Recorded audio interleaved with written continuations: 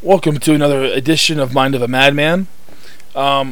This week, we're going to look at the UFO report that was just released by the Pentagon, where supposedly they were going to tell us everything that they know about UFOs, or as they call them, UAPs, which stands for Unidentified Aerial Phenomenon. That's what they're using instead of UFO now. Trying to confuse the public, but it's not working. But before we do that, as always, we're going to look at a couple paranormal news things from around the world. There were a lot this week. I probably could have put 20 or 30 news stories on here, but I try keeping it down to 4 or 5. And being that we're talking about UFOs this week, I figured I would kind of structure the news around UFOs, aliens, that type of thing. So our first story is entitled, NASA discovers a 600-foot wide UFO on Mars. It can still be functional according to experts.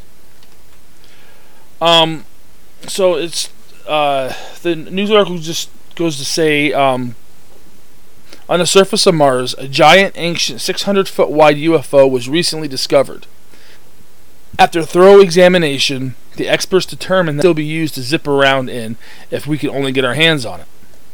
Currently, we have teams from Russia, the United States, and China operating in space. So, if they can recognize this as a significant discovery and recover it, we will be able to develop our own existing technologies hundreds of years into the future, to say the least. And if we can get it to work, we'll be able to use it to confirm the presence of alien life somewhere. So, it's always worth the ride.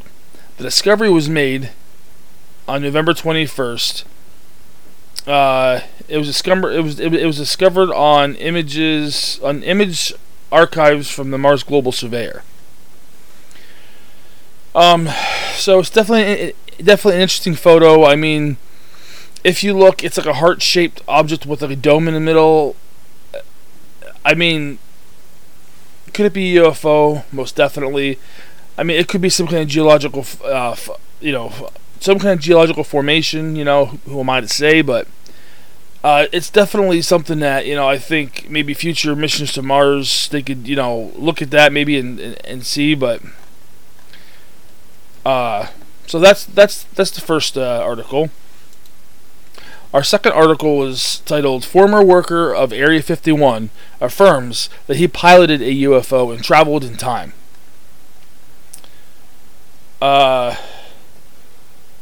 So, a man claiming to be a former Area 51 worker is claiming that he once piloted an extraterrestrial spacecraft engineered in reverse, and that he may have traveled in time during the trip. He introduces himself as Robert Miller, and then warns that he's about to reveal some things that'll put him in danger and will probably be persecuted and silenced by the U.S. government. He says he was selected to pilot a secret government program at the Groom Lake facility in Area 51, and when he arrived on his first day in the middle of the night, he was greeted by men in black suits. He was soon informed that he would be a test pilot on a new reverse-engineered spacecraft of an alien ship that crashed in 1947. He briefly describes it, then delves into his allegations and experiences. He says he remembers being taken inside the ship and in a pilot's seat. There was only room for one person in the giant ship.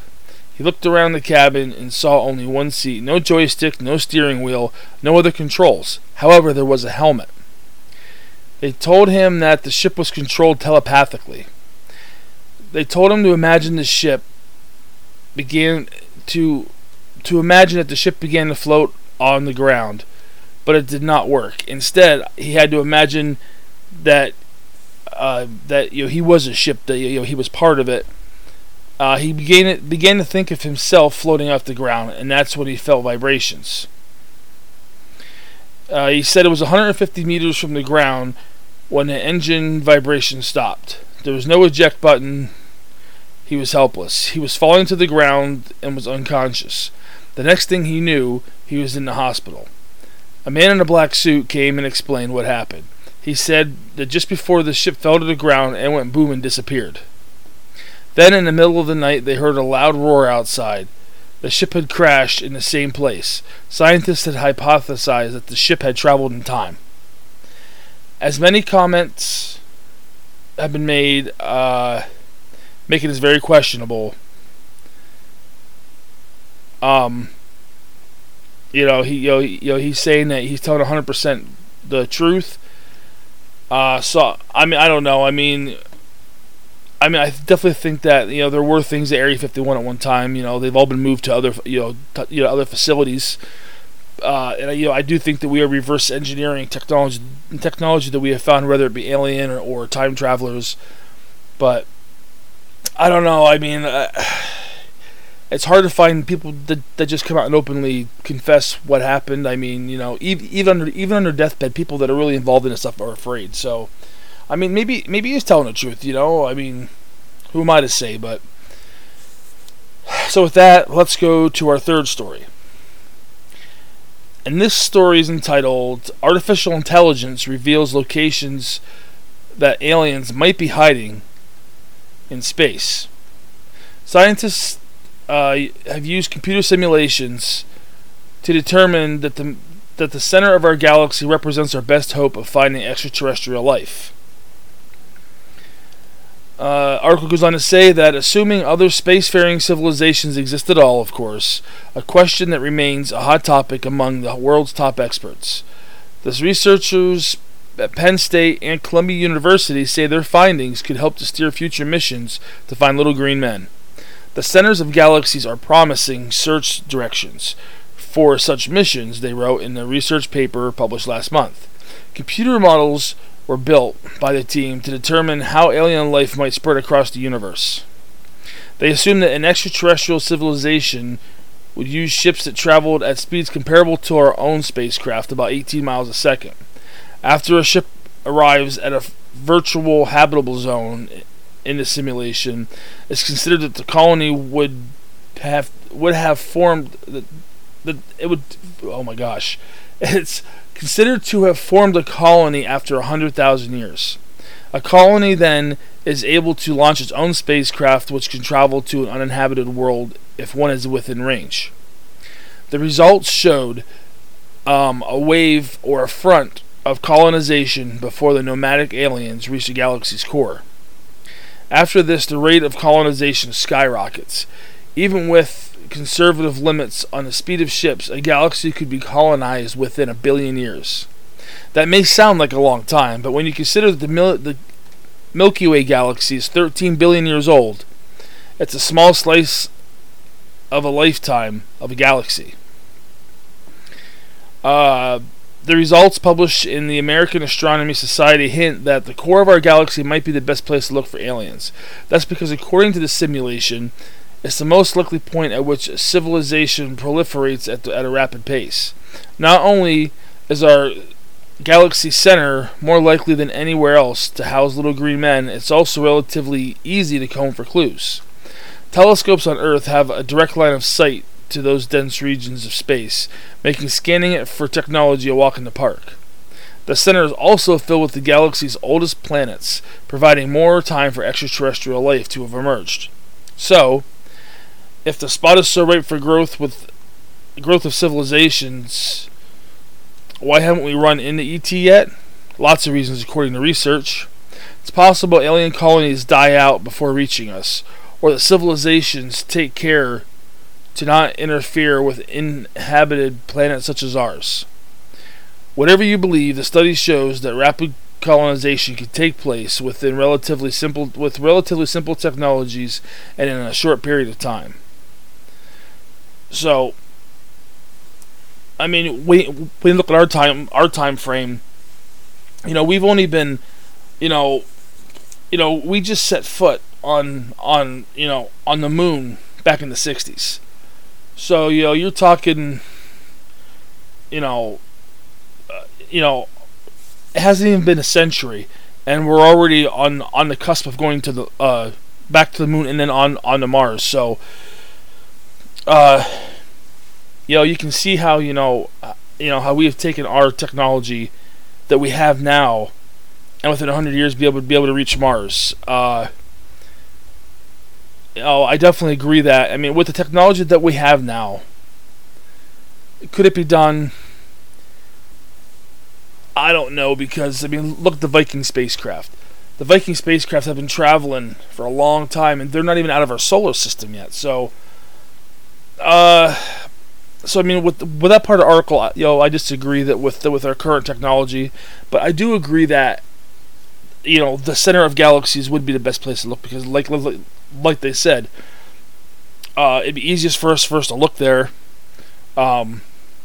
There's a direct line of because there's a direct line of sight with the telescopes. It's far enough away for us to see, but it's close, so we get a good image.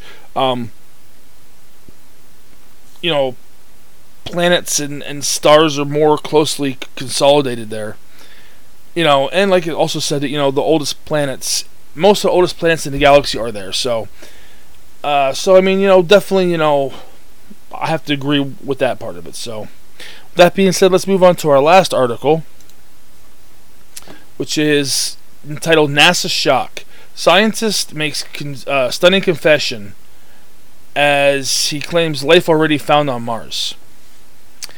A former NASA scientist says he is convinced that life was found on Mars in 1970 when the space agency sent a rover there. Dr. Gilbert Levine, who worked on the Viking Mars landers in the 1970s, claims NASA had already answered the ultimate question, that is, that Mars supports alien life.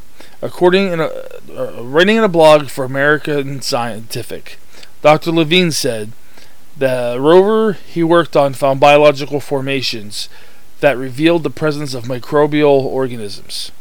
He explained that a total of 4 positive results streamed down from the spacecraft that suggested there was life on Mars.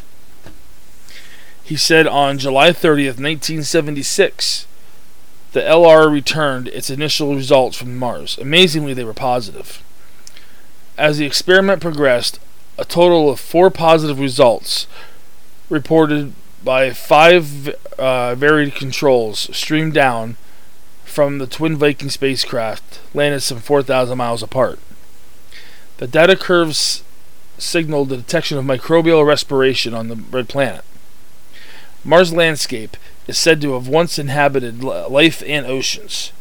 The curves from Mars were similar to those produced by LR tests of soils on Earth. It seemed we had answered the ultimate question. The Viking probes had tested for the soil for biological chemicals given off by alien microbes. If the result came back positive, the landers would then go on to cook the soil before looking for the same chemical again. Gilbert Levine was involved in the rover mission during the 1970s. The method would kill the chemicals due to the heat, meaning if the microbes were present, the chemicals would have been detected in the first test but not the second. Dr. Levine said this is exactly what happened. Yet despite these readings being supported by 5 varied controls, he says the results were dismissed by NASA as false readings. Dr. Levine said that this was attributed to the fact that the readings had failed to detect organic matter or essence of life. Since the Viking Mars landers touching down on Mars over 40 years ago, subsequent Mars landers haven't carried the instruments necessary to look for life. This, claims Dr. Levine, has hindered any follow-up of the exciting results that surfaced from the 1970s missions. Later missions looked to establish whether Mars have ever been suitable for life, as an opposite to whether life exists there now. Dr. Levine explains this move has set NASA back, as though life on Mars once seemed a long shot, it would take a near miracle for Mars to be sterile. Next year, NASA will launch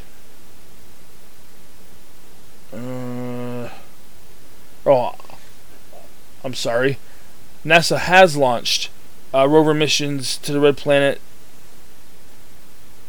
and we are awaiting the results. So, this guy's just basically he's basically putting NASA on blast, saying, "Look, we had 5 separate verified tests that showed life on Mars, microbial life, but still microbial life, and we dismissed them. Why did we dismiss it? So, who knows? I mean, I don't think that would have scared the public, microbial life, but you never know. So, that's the news for the week. Now let's get on to this Pentagon report that a lot of people have been waiting a long time for this. I mean, 6 months since Trump signed the bill back in December of last year. So,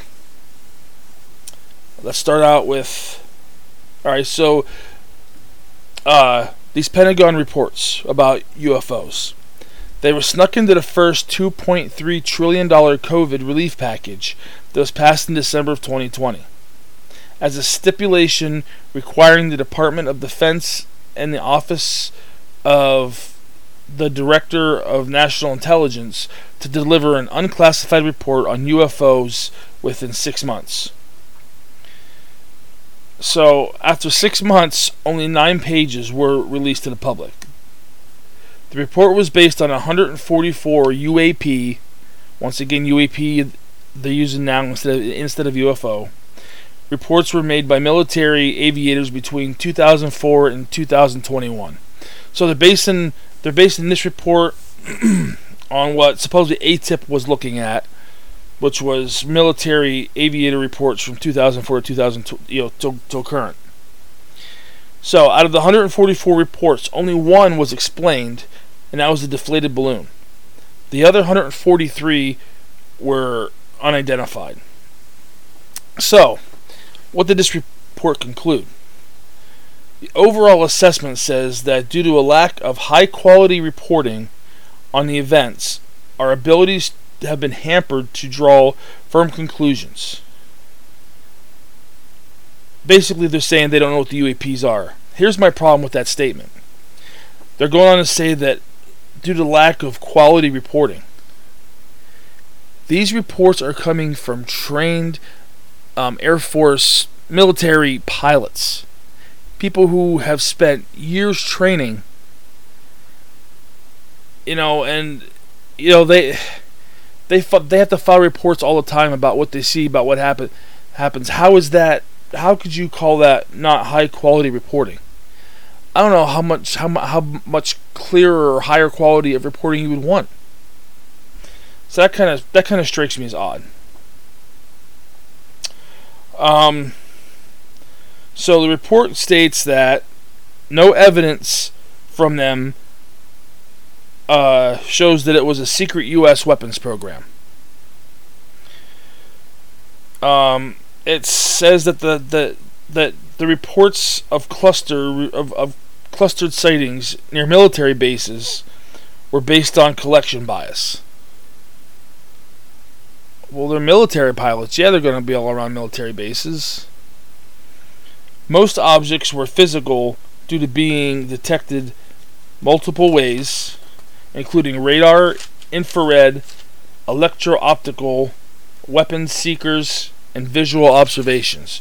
So they're saying that these weren't swamp gas. That these were physical, tangible, you can touch things that were seen in all these reports. That's big, because that takes away. It was just swamp gas, which is ridiculous. And it takes away.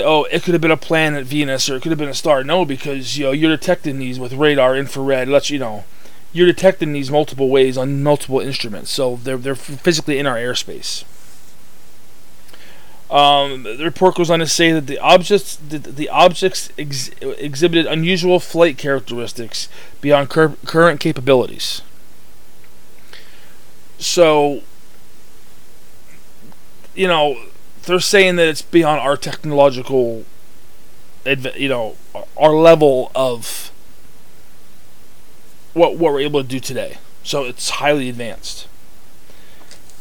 They say that UAPs pose a risk to flight safety, which obviously they do, because people have you'll have seen them within 50 feet of airplanes. They've buzzed.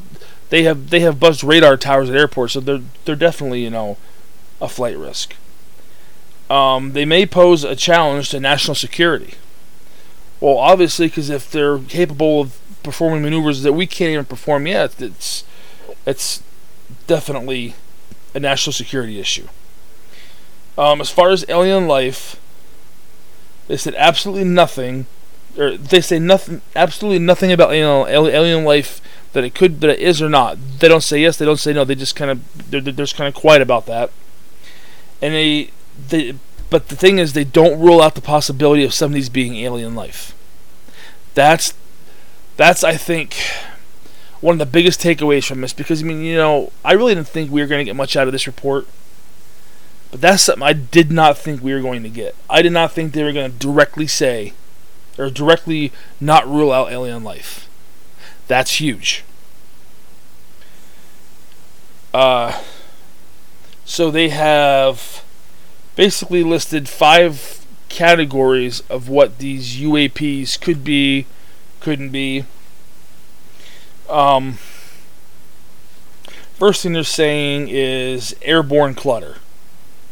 So what's airborne clutter?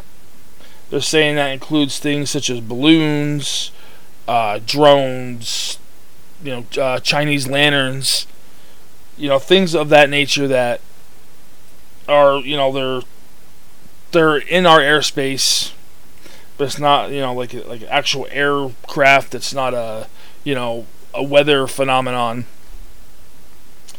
The next thing that they're saying, it could be reason number 2, is natural atmospheric phenomenon.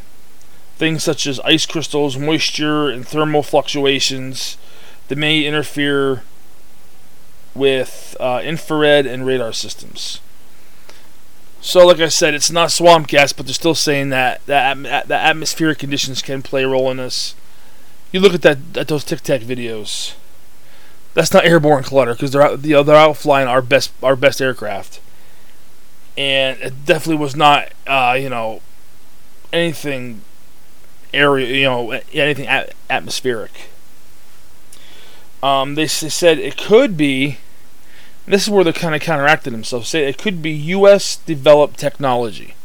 Now, just a couple sentences ago, they were saying that, this was not, it was not, trying to find the exact wording here of it.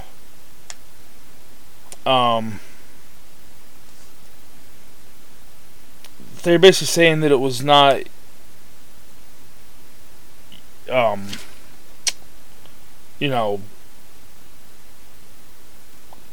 UF or secret U.S.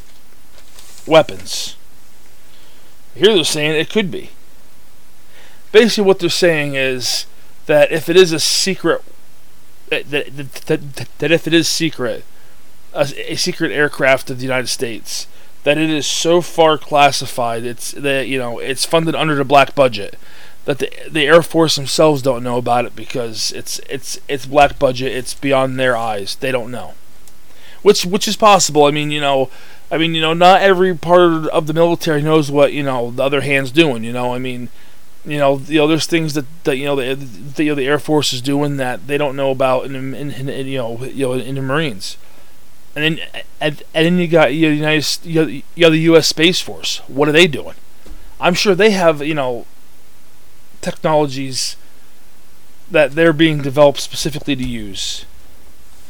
I want to talk about these guys soon too, because if you ever try getting a clear answer as to what the U.S. Space Force does, I've asked 4 different people, 3 of which are in or have just recently joined the U.S. Space Force, and I've gotten 3 totally different answers. So it's like they don't, they're keeping secrets from themselves. So, like I said, there's black projects in the military that the other branches don't know about. So I think that's what they're saying, is that if this is a U.S. If this is U.S. technology, it's so classified that it's a black budget kind of thing, and they're not aware of it. They're saying that it could the number 4 reason listed, or basically category for a UAP, is the technology developed by other countries such as Russia and China. Let's hope that's not true. Because if they're being 100% honest with us, and China and or Russia has that, and they're making our best fighter pilots and our best jets look stupid, we're in for a lot of trouble. You know, in those Tic Tac videos, you know, I think one or maybe two pilots got like, you know, their weapons radar lock on them for 30 seconds, not even 20 seconds, and they were gone. We can't even shoot at them because we can't lock our radar in to you know, find them. It's scary. If this is Russian or Chinese technology, and we truly have nothing equivalent of that, we are in deep trouble. That's all I'm saying on that. And then the final category that they're listing these UAPs as is other. It's the explanation that they use when there isn't enough evidence to determine, to basically, determine it to be one of the previous four categories. You know, which this is where alien life would fall. Aliens or like time travelers. Who knows? Maybe, Elon Musk is developing. I doubt it, but maybe Elon Musk is taking some of his fortune and developing these craft, or Bezos is out there flying around. I really don't think it's that. I'm just using that as an example. Other is, we don't know. It doesn't. It's not. It's basically it's not. Clutter like a drone or something. It's not.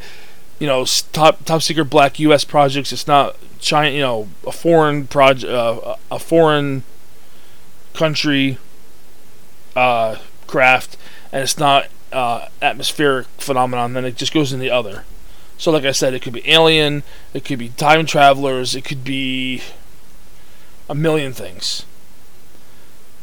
So that's how they classified all of these. So we didn't get much from this, but it's not a definite no on the ET, and it's definitely not and they did not say that no, we don't have, or they didn't come out and say we don't have recovered spacecraft, we're not reverse engineering it. They didn't say anything like that. They didn't say no. That's the huge thing out of this, is they didn't deny.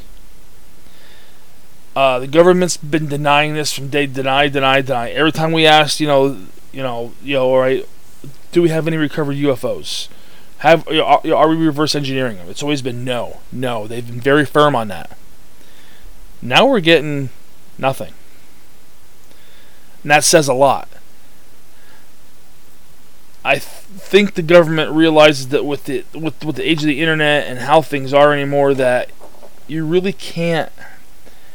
I think they realize that their time of keeping this a secret is coming to an end, because the internet's making it almost impossible to keep secrets of any nature, let alone one this huge. So this, even though it was only 9 pages long, it didn't give us a lot of information. At the same time, it silently did give us a lot of information. So, I'm glad to get what we did get out of this. Hopefully something like this happens again, we can squeeze a little more information out of them, but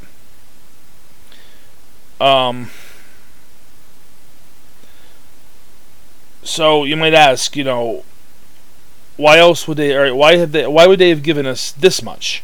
Like I said, they didn't give us much, but we didn't get no's, and why did we get any of this?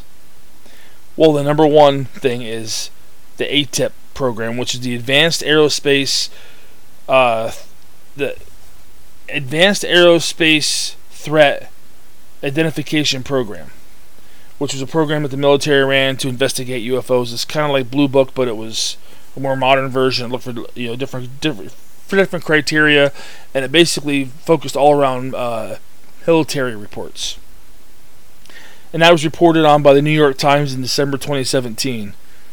So once they blew the whistle on that, that was a big part of this. The military, that was a smoking gun right there. The other big blow was all these leaked Navy Tic Tac videos. When these videos were released, that was huge. It was official U.S. Air Force videos, and that it was clear as day that they didn't know what they were. That they were well beyond our capabilities, and when they got leaked, that in combination with the ATIP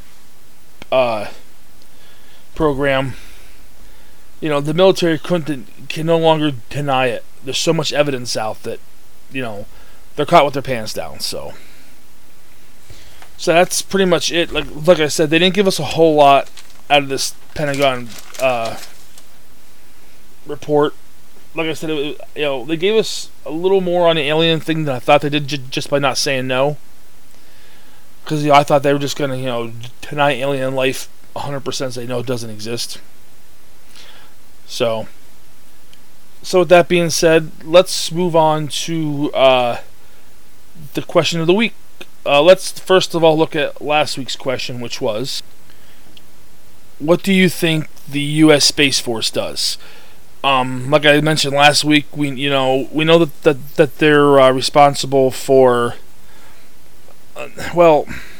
I've talked to a majority, a couple people, 5 different people, 4 of which are in the Space Force, and from what I've pieced together from what everybody's told me is, they watch for intercontinental ballistic missiles coming from out of the from space, because they have to basically enter space and then come back into the atmosphere to cut down on travel time and and conserve fuel. I've also gathered that they help keep threats away from our military satellites, and physically and from hackers, and just generally they take care of the airspace, the airspace over the United States where the Air Force can't go, above and beyond. So the question was, is that really all they're doing, or do you think that they're doing more?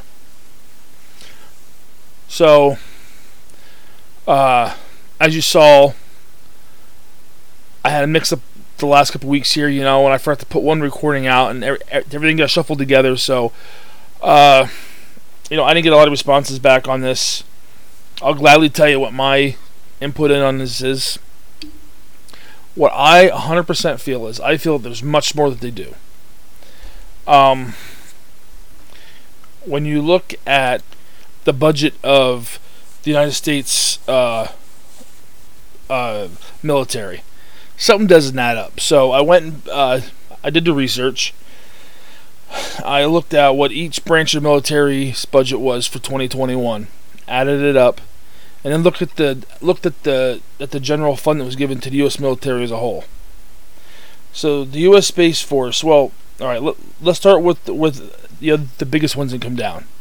The biggest one is the U.S. Army. Now, a lot of that, their equipment's very expensive. They have a lot of troops to house. They have a lot of troops in general, so that's very expensive. So, $173 billion a year for the U.S. Army.